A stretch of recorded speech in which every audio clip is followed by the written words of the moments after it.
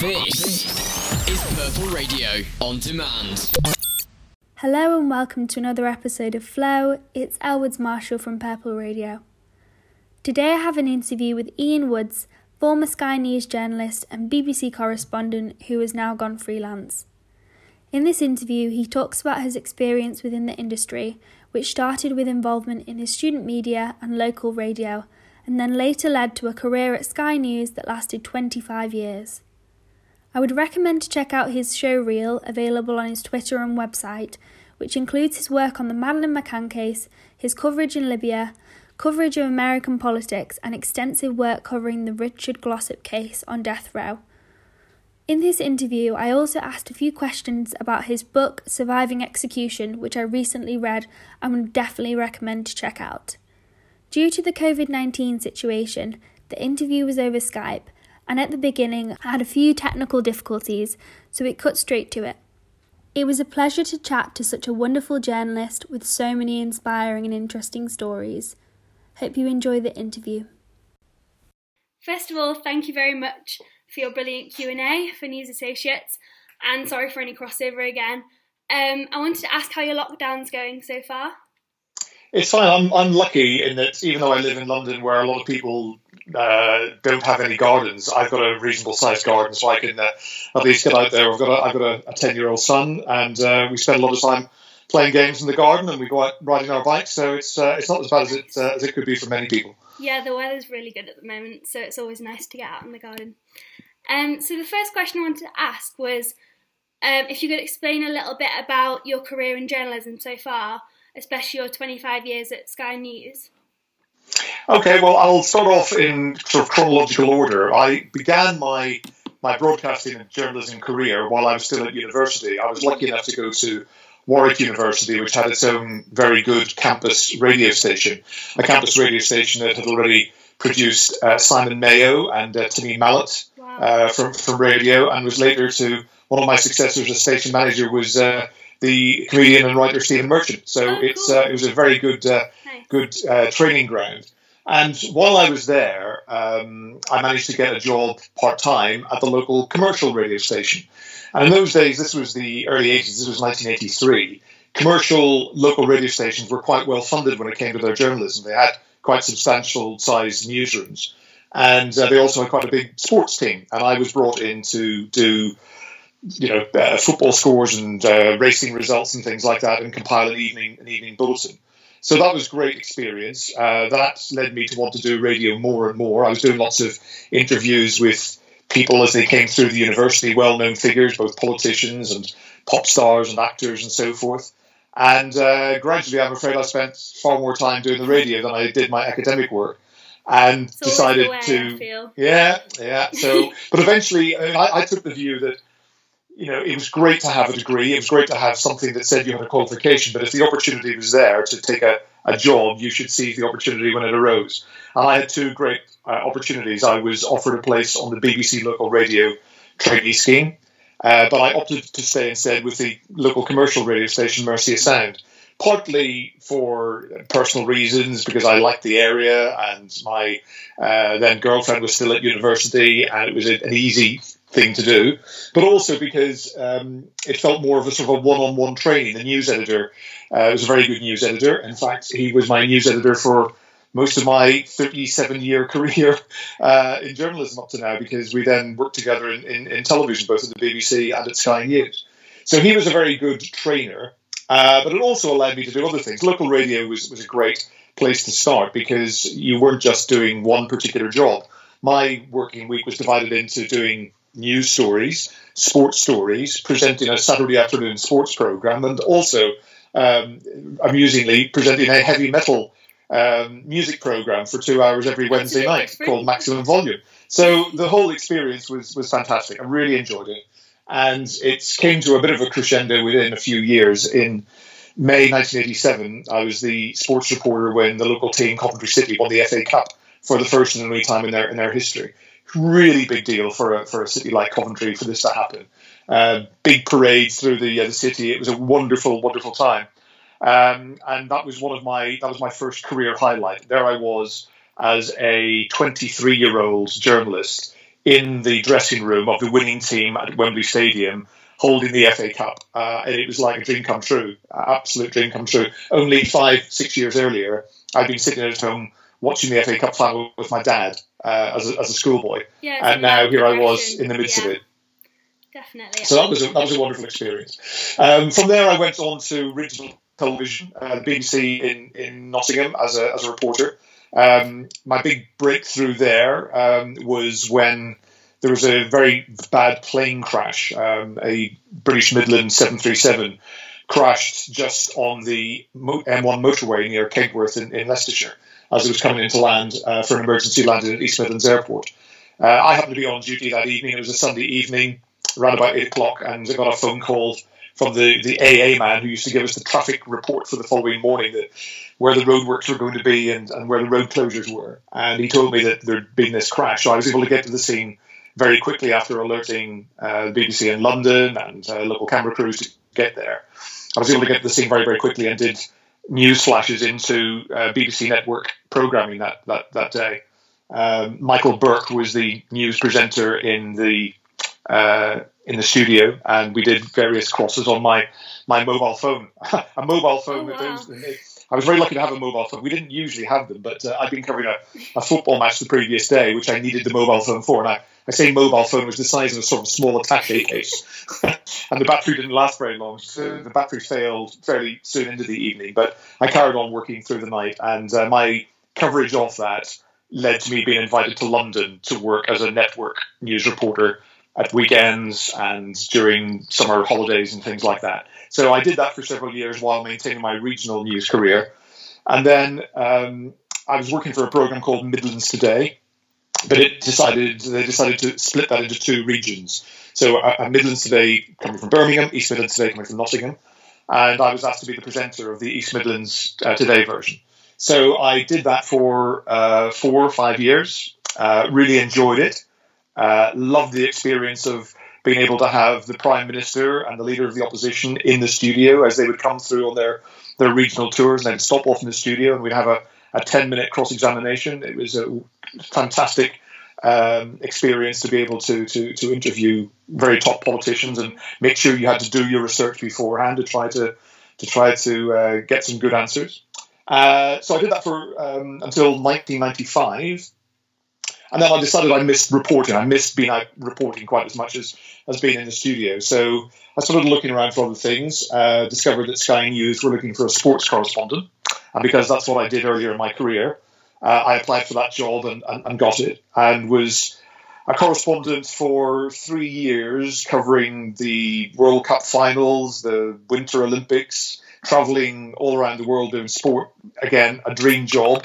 Being paid to do something you love is always nice. That then led into, I was asked to become the manager of the department. So I did a little bit still on air presenting, but most of the time was a managerial role, directing other people. And then Sky set up Sky Sports News, which was a separate sports news channel from what I'd been working for on Sky News. And our departments were essentially merged. And I had the opportunity, I had the decision to make, do I help run Sky Sports News as a manager, or do I go back into news reporting, which was my first love? And that's what I did. And from there, within a year, I was the United States correspondent based in Washington. Did that for 4 years, came back, worked out of London for a few more years, then suggested we set up an Australia bureau based in Sydney. So I went over there and did that. I had to learn how to use the camera and do my own editing because I was obviously in a very remote location coming from London. They couldn't supply me with the technical side of things very, very much. I would just hire a freelance cameraman when I needed it, but most of the stuff was me by myself. And then came back to London. My son was born in Australia, so that led me to come back to London eventually in 2011. And since then, I was working at Sky News doing a whole variety of mostly domestic stories, but also a lot of international stories as well. I was regularly back in the United States, which was something that I enjoyed doing and knew a fair amount about. So, for example, earlier this year, I was there to do the story about President Trump's impeachment trial, and also I covered the Harvey Weinstein trial in New York as well. So I was in court for that. So it's been a wonderfully varied career, and that is what I have enjoyed so much about it: is variety and versatility, and I think those are my strongest assets, really. You seem like you've been drawn back to the reporting side rather than the management and the studio aspects. What would you say you enjoy so much about the reporting? Is it sort of the excitement and the breaking news aspect? It's partly that. There's undeniable adrenaline when there is an important story and you're at the centre of it, and that is something that you can't replicate just by being in the newsroom and trying to direct operations. But on the other hand, it's more than that. It's about being out, it's about meeting people, and it's about creating your own story. At its heart, I mean, there are different types of journalists in the world. There are some fantastic journalists who spend all their time poring over documents, digging out information, following up tips, investigative journalism. That has never been my strength. We all have to do it on occasions. But what I enjoy most about journalism is the storytelling. It's taking the information, taking the gathering your own information as well, of course, but being able to present it in as, I wouldn't say entertaining a way, but as compelling a way as possible to make people engage with it. And I've always enjoyed the process of taking whatever limited material I have and just trying to make the best of it. And sometimes that can be a news agency feed which has come in from a foreign country where you haven't been there yourself, but you're simply taking in 4 or 5 minutes of pictures and interviews. I enjoy the process of turning that into a watchable piece of television lasting 2 minutes, almost as much as being out there and gathering it myself. Because to me, it is the telling of the story which is the best bit about journalism, not necessarily the finding out the information yourself. It's about relaying it to your audience. Yeah, I was talking to Winifred Robinson from the BBC, and she was talking about how sort of her and her husband are both journalists, and she's very much about the storytelling and she wants to get deep into people's experiences, whereas her husband is like, this is what happened at 8:04 and 8:05 and like on the dot news. Whereas I guess for you it's more about learning about people and like reflecting their experiences in interesting ways. And that would also translate into the kind of more outlandish stories you've done, like the Mad Max stuff that you really enjoyed, that you mentioned on the News Associates call. Yeah, to kind of explain what I meant about that is that I find it is just as important to be able to tell the and finally story well as it is to tell the lead story well. Yeah. Because while the lead story is it's an easy one to do in many ways, because we all know that a major important story kind of almost tells itself. People are engaged by it because it's important enough to be the lead story. Whereas you've got to work a little bit harder to do features and to do and finalies. So I've enjoyed the process of doing them a lot. The Mad Max one that I quote, and I did some great stories like that in Australia. Australia was full of bizarre stories that you could have a lot of fun with. I did a feature on a woman who kept crocodiles as pets. She had several in her bath and in her swimming pool, and that was great fun to do. She took one of them on a walk every day on a leash down the street. That was great fun to do. The Mad Max story was a man from Yorkshire who loved the Mad Max movie so much he decided to move to where the stories were filmed, and which was essentially in the middle of the outback. And he would go on hunts to pick up memorabilia, bits of cars that had been wrecked during the filming process, and he would collect them all for his Mad Max museum. And that was a wonderful story to film, because we tried to replicate scenes from the Mad Max movie and film them in the same way, and intercut images from the movie with this guy driving his own replica car to match the one in the movie, and that was great fun to do. I think actually one of the absolute highlights of my career was when I was based in Australia, and it was a story that I did in the middle of the jungle in the island on an island in Vanuatu, where I'd read that there was a tribe that worshipped Prince Philip as a god, because he and the Queen had made a visit to Vanuatu many, many years previously, and a legend had grown up that he was descended from a volcano god. And because he had engaged with people who had written to him to say, we are this tribe in Vanuatu. We respect your leadership and whatever. And they sent him a traditional club, which he then sort of held in a picture. And because he sent this picture back to them, they created a shrine to him in their village. Oh, wow. So I traveled there by myself. It wasn't a story that Sky thought was worth spending a lot of money on to hire a cameraman and go there. So I ended up going to film it myself, taking all this stuff up in a truck up this remote jungle mountainous path to reach the tribe, and doing some filming with them through a translator. Obviously, was just fantastic, and we did it on Prince Philip's 90th birthday. So they had a big party for him. They're all dressed in their traditional clothes. So that was a great experience. But again, that was a storytelling experience. I didn't come up with that story. I read about it in an Australian newspaper, and I just wanted to go and do a good job of relaying it. And that was sort of one of the things that struck me most about your Richard Glossop case that you focused a lot on, and obviously wrote your book on. You said in the book that you're more passionate about sort of investigating and finding out about stories you found through your own research.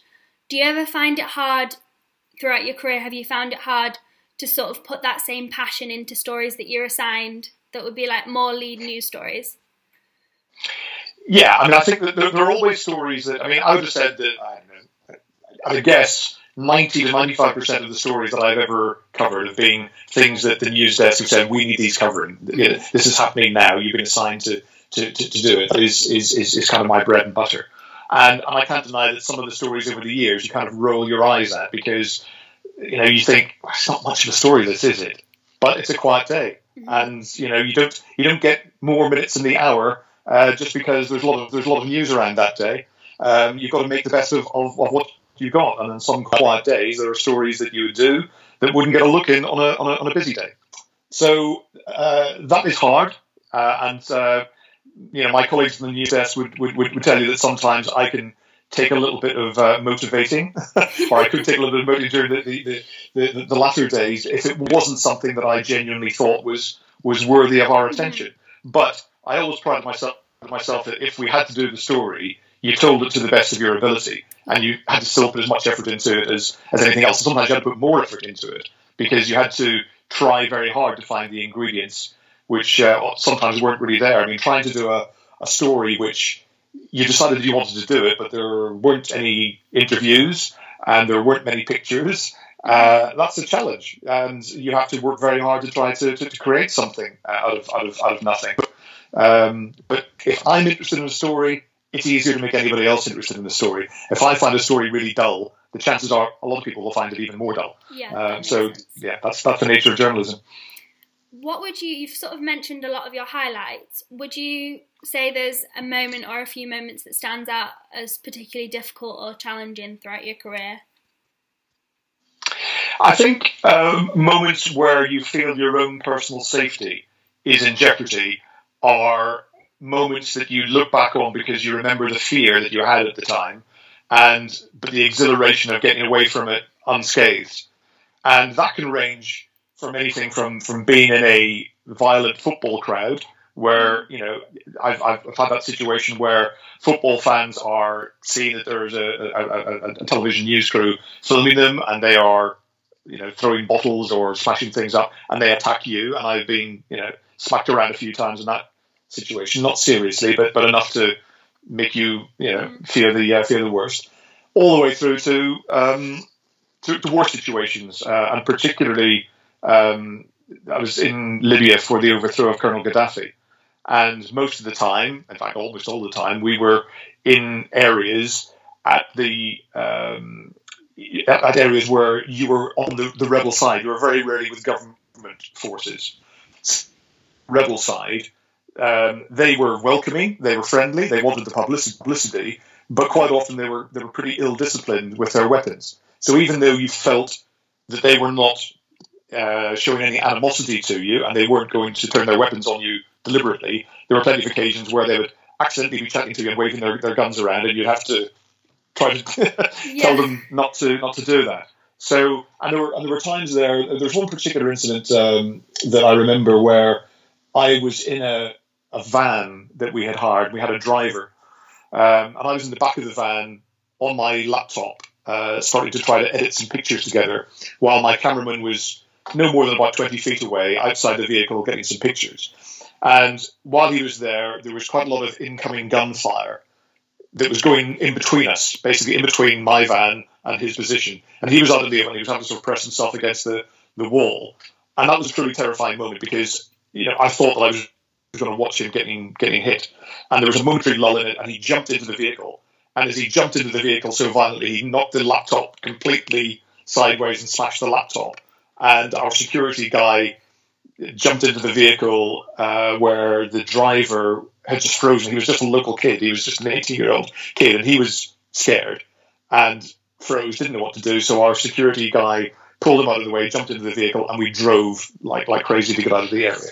So that's there are moments like that you look back on with that stick in the memory because of the exhilaration of getting away from it unscathed. But you go away from those situations, and I've had situations where you've nearly been shot at, and you think, or you have been shot at and nearly hit, and you go to the pub afterwards, or weeks later, and you tell your friends because it's bravado.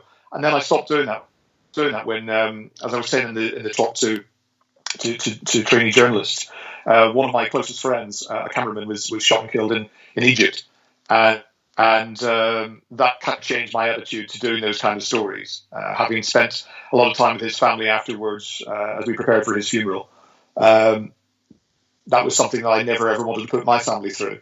So that's when I decided I would much rather not do those stories, and there are plenty of other people who did enjoy them. So yes, they are challenging stories. They are memorable stories. You feel that you're being witness to something historic sometimes when you're in that situation, particularly the fall of Gaddafi. But frankly, no story is worth me giving my life for. I don't think I've come across a story that I would want to lay down my life for yet. Yeah. I wanted to ask, it must be really strange to sort of be an observer of the COVID-19 crisis because you're sort of so used to being in the newsroom or reporting.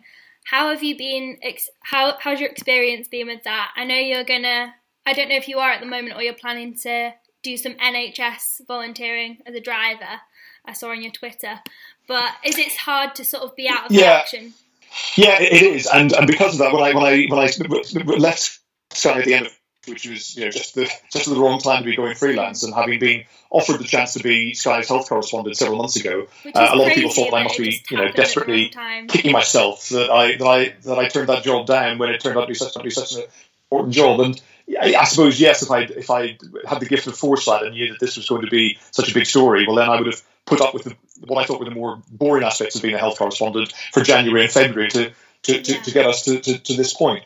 But I have to say that I find it immensely frustrating covering the story at the moment because it is so difficult. It is like trying to handle jelly, dealing with government and scientists in what their ideas are for solving this. They seem to change constantly. They seem to contradict themselves on plenty of occasions. They seem unwilling to engage sometimes in leveling with the public when things haven't gone as well as they would have expected them to go through. They feel it necessary to cover up their own performance sometimes. So that's a frustrating thing to be dealing with on a daily basis. And normally when I cover stories, there are stories which sometimes last hours, sometimes last days, sometimes last weeks. The idea that this story could potentially be lasting a couple of years is quite a marathon to have to go through, and to try to do it every day and find interesting ways of telling the story visually every day, because it's a story where the visuals are hard to come by. When you get striking images, it's usually when access has been given to an intensive care unit in hospital. And my colleague Stuart Guy had the first opportunity to do that at some northern Italian hospitals, and they created a lot of attention and became the most viewed story ever on Sky News Online, because people hadn't seen how stark and how desperate the situation was in hospitals. Fergus Walsh did a similar, but not quite as dramatic report in a London hospital. But those are the images that really stand out, because most of the time we're not really seeing very much. We're seeing some very dull press conferences. We're seeing some shots of people not being tested in car parks, and it's a difficult visual story to tell. Some of the more compelling stories have been the human stories of people who've lost loved ones or who've survived COVID-19. Those are the stories which stand out far more in many ways than the battle to try to solve this terrible issue and to try to come up with vaccinations, because those pictures are so rare. Thank you. I wanted to also ask quickly about your book, Surviving Execution. I've researched into the case quite a lot and read the book as well, but I was wondering whether you could explain briefly a sort of overview to anyone who hasn't read it yet. So this is a story that I got involved in January 2015. Not something I'd intended to get into, but as I read more and more about it, I got drawn into it to the point of wanting to make lots of calls. It's about a story. It's a story of a man who was several weeks away from his execution date for a murder which was actually committed by somebody else. His name is Richard Glossop. He was sentenced to death, convicted of murder, because a handyman who worked for him at a motel, which he was the manager of, killed the owner of the motel, and then during the course of the police interrogation was kind of persuaded to put the blame on his boss, that he incited him to do it. And in return for testifying against his boss, he was granted a plea deal which allowed him to plead guilty to murder and was sentenced to life in prison, but crucially escaped the death penalty, whereas Richard, who he implicated, was sentenced to death because he refused a plea deal, because he said, I didn't do this. So consequently, a jury convicted him of murder on pretty scant evidence, it has to be said. But if you serve on a jury in Oklahoma and many other American states, you can only serve on a jury which has the death penalty as an option if you believe in the death penalty. Which I was so shocked by. I did not realise that until I read that in your book. And I find it so scary that they sort of excuse so many people that sort of say, oh, I'm not sure, I'd have to sort of see, and they're not sure whether they do it, and they just deny them of being on the jury. Yeah. So it's almost like they're curating the jury for the outcome that they want. It stacks the jury in favour of the prosecution, and defence lawyers have to fight hard against that. And if you're a very good defence lawyer, a very experienced one, you have a slight chance. If you are not a very good lawyer, and most of those who are on face these kind of charges don't have the money to get a good lawyer, then they stand very little chance of getting an acquittal. So I became fascinated by the case, just the aspect of somebody being sentenced to death for a murder committed by somebody else. And as I investigated the story, I was invited to be a witness at his execution, because everyone kind of assumed at that point that the execution was going ahead. They wanted to highlight the what a crazy story it was. So inviting a British journalist to witness the execution would be a powerful way of telling the story. And I was due to witness the execution several times, and each time it was delayed or postponed for usually for legal reasons. But then the final time that I was there inside the prison waiting for the execution to happen, we discovered that the execution had been called off because the pharmacist who had delivered the lethal injection cocktail, three-stage process that's used in many executions, the third drug was the wrong drug. Now, it was still capable of killing somebody, because we subsequently learned that the same wrong drug had been used in an execution earlier that year, and nobody had noticed at the time. But in this case, it was noticed. The debate is whether it can still go ahead anyway. And eventually the law prevailed, and the execution was postponed. There was a major inquiry into all the various mistakes that the Oklahoma system had made, and all executions in Oklahoma have been put on hold ever since. Now, there is an attempt to restart that process later this year, and Richard Glossop could be facing another execution attempt later in the year, in which case the story will have to be updated. But at the point I wrote the book, we'd had the inquiry, we'd had the information about what had gone wrong, and all we knew was that Richard Glossop was now in limbo. waiting for another execution date or for his lawyers to come up with some fresh evidence that might exonerate him. So we're still at that point. 5 years later, we're still waiting for those executions to resume, and I've no doubt that Oklahoma will try to do it at some point. At which point the story will once again become a major international story, because when I got involved in it, but by the time he was facing execution, it was the subject of an editorial in the New York Times. So it had transformed itself from being a nothing story into something on the page as well, and many other British newspapers did too. But I was lucky enough to have got into the story at an early stage and befriended Richard Glossop and many of the people involved. I wanted to ask, throughout, when I was reading the book, it was really frustrating a lot of stages, the way that the legal system sort of failed him. You mentioned the way that they stack the jury, but also the way that his lawyer sort of defended him the first time round. He sort of has a lot of incompetency and doesn't defend him in the correct way. Did you find a lot of frustrating aspects of the whole legal system when you were writing the book? Yeah, it was interesting to try to piece together what had gone wrong at his trials, because there were trials that were quite short. They didn't receive much attention, much coverage in the local papers in Oklahoma at the time. Mm-hmm. But what I did was I got the transcripts of both trials he had. The first conviction he had was ruled inadequate because the lawyer had been so incompetent. He'd never tried a murder case before. He was kind of, for want of a better word, bullshitting his way through it and trying to find out what he should be doing as he went along, and it just didn't work. And he was a terrible choice to handle that case. And he was so bad that he didn't practice law again, and the court overturned the verdict and ordered a retrial. What was disappointing about his second trial was that the lawyer who had been working with him on getting evidence together, who was a good lawyer, was, for complex legal reasons, told he couldn't actually represent him during the course of the trial. There had been a complaint made against him. He wasn't able to do it. Somebody else took over and, didn't do a very good job either. I think that if Richard Glossop had the lawyer he has now, I don't think he would have been convicted all those years ago. So the legal system can be very frustrating in the United States. If you don't have the money, you're going to struggle. Mm-hmm. And if you do have the money, you can often get off things that you really shouldn't have got off.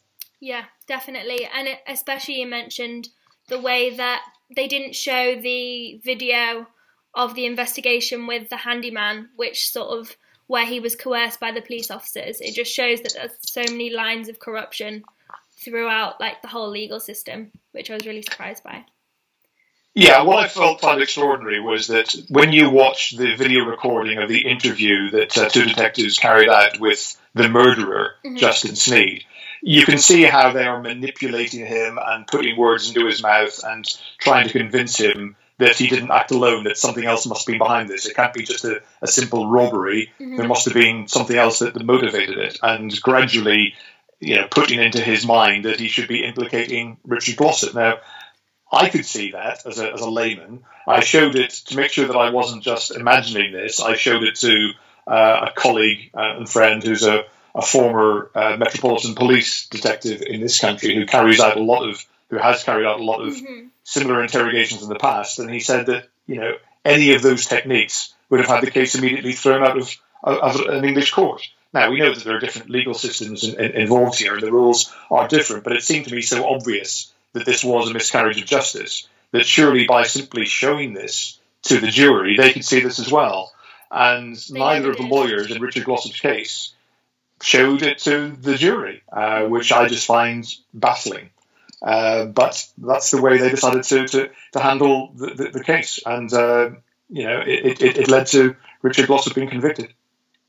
I wanted to ask about, you sort of mentioned on the call, you made the bold decision to go out and express your opinion, which you don't do very often, about the conviction of Richard Glossop. How difficult was that? And did you struggle with sort of deciding to do that with your other colleagues? Yeah, I had to talk to my boss, essentially, as to whether or not we did this. I felt it was important that on the morning of the first time I was due to go into a prison and watch Richard Glossop die, I was asked to write a piece about what that was going to be like. Mm-hmm. And I couldn't detach my emotions, knowing that I was going to see somebody I had got to know very well die in front of me. I couldn't detach that away from the story that I was writing.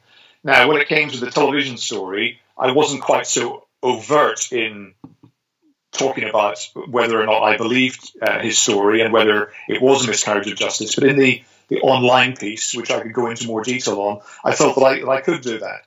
But it was still quite a rare thing for a journalist to, come off the fence and express an opinion like this.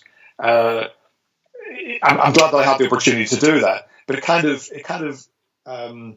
was a bit of a thin end of the wedge, because it kind of opened the way for lots more opinion pieces to be written by journalists that I worked with, and I'm not always sure that was a good idea. I don't like to see journalists expressing their opinion. I like them delivering their analysis, but I like them, allowing their readers to make up their own minds, so that when they come back to this story, if they come back to this story in a month's time, I wouldn't want somebody to point the finger at me and say, look, well, we know what you think, because this is what you said 4 weeks ago. So I do think that it is important to try to sit on the fence is a totally makes you sound like you're indecisive, but I do think it is important to straddle all sides of the argument. Say when something is a lie, when something is incorrect, if you can prove that to be the case, but ultimately try to present the evidence in a way that the jury, your readership, will be able to make up their minds.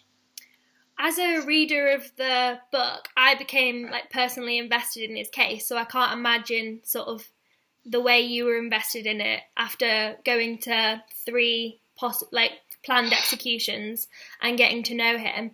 I just wondered whether that sort of emotional attachment, which you've mentioned, became difficult to manage with your journalism alongside that.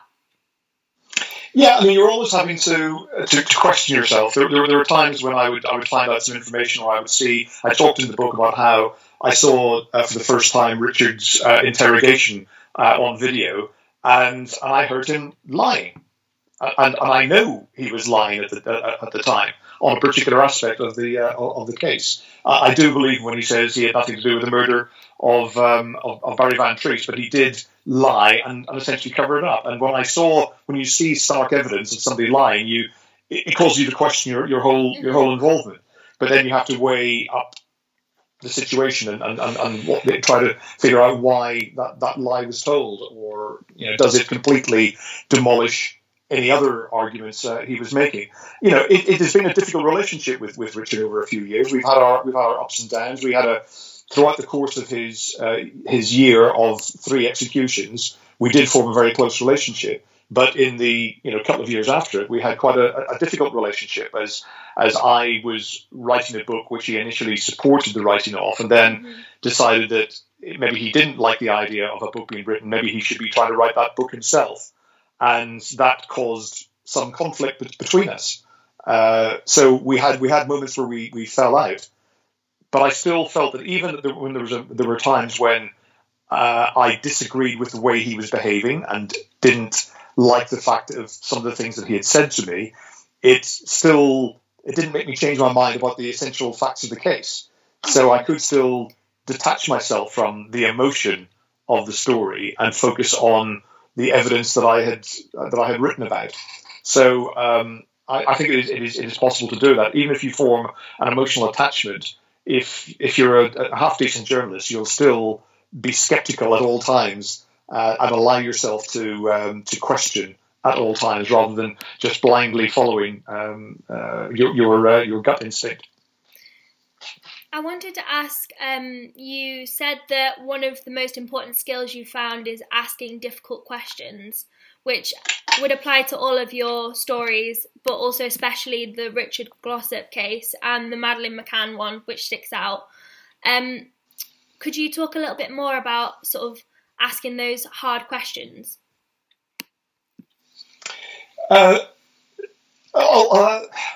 What's what's the best way of saying this? There are a lot of interviews that journalists do where you've got to ask some tough questions. You may have got to know the interviewee. You may have been putting them at their ease. You may have been buttering them up to be able to get the interview. But at some point, you're still going to have to answer questions that they're going to find uncomfortable.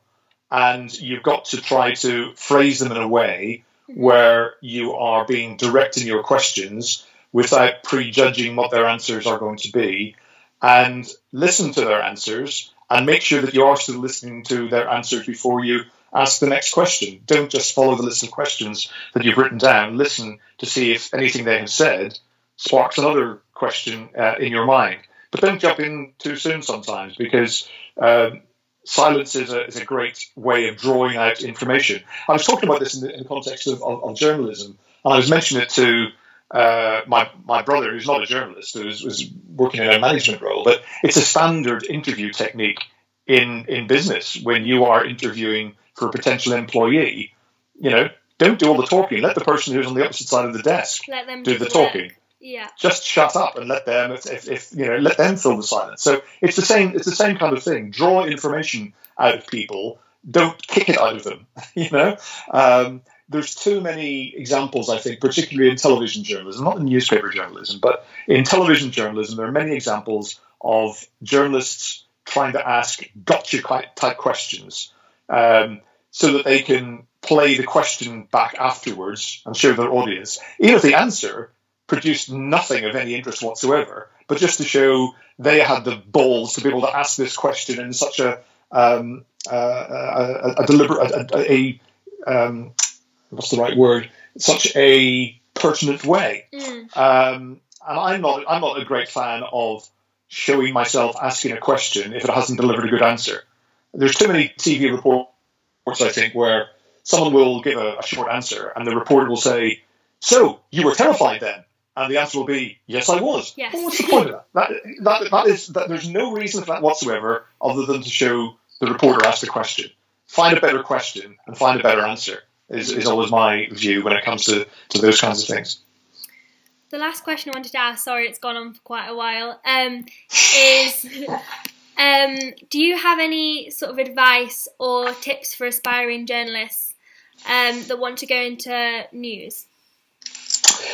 I always find this a difficult one, because the older I get, the further and further I'm away from my experience of how I got into it. And I know that the media landscape is vastly different from the one that I got into in the early 1980s. So I wouldn't give advice which would turn out to be antiquated advice and of no use whatsoever. But I think that there's no substitute for, keeping on doing something again and again and again and asking people whether it's any good. I think that if you can find somebody who is willing to spend the time with you, showing them your work, asking for advice on how it could be improved, that is the best learning experience, and to keep on doing it. You will have to do probably a certain amount of work unpaid to try to prove your worth. But once you have proved your worth, then you need some reward for your worth. And I would not want to carry on working for anyone who is refusing to pay me, because I just think that is undervaluing yourself. I think that when you've got to that point, it's time to move on and try to get some more experience somewhere else. And if you have proved your worth, they will find a way of keeping you on the staff. Thank you very much for your talk. It was great. Thank you. No problem. Thank you so much for listening to the second episode of Flow. It was great to have Ian on the podcast. I love his approach to journalism and the way he tells stories, so I'm really glad I had the opportunity to ask him some questions, both about his book, his experiences, and his advice on getting into the industry. I would definitely recommend to check out his book, Surviving Execution. It's a fascinating read, and I'll list it in the bio on Spotify and Apple Podcasts. I'm personally feeling very inspired after our chat, and I hope you are too. Stay safe and well, and I hope to see you on the next one. Purple Radio Podcasts. Thanks for downloading this Purple Radio podcast. For more great content and to listen live, head to purpleradio.co.uk.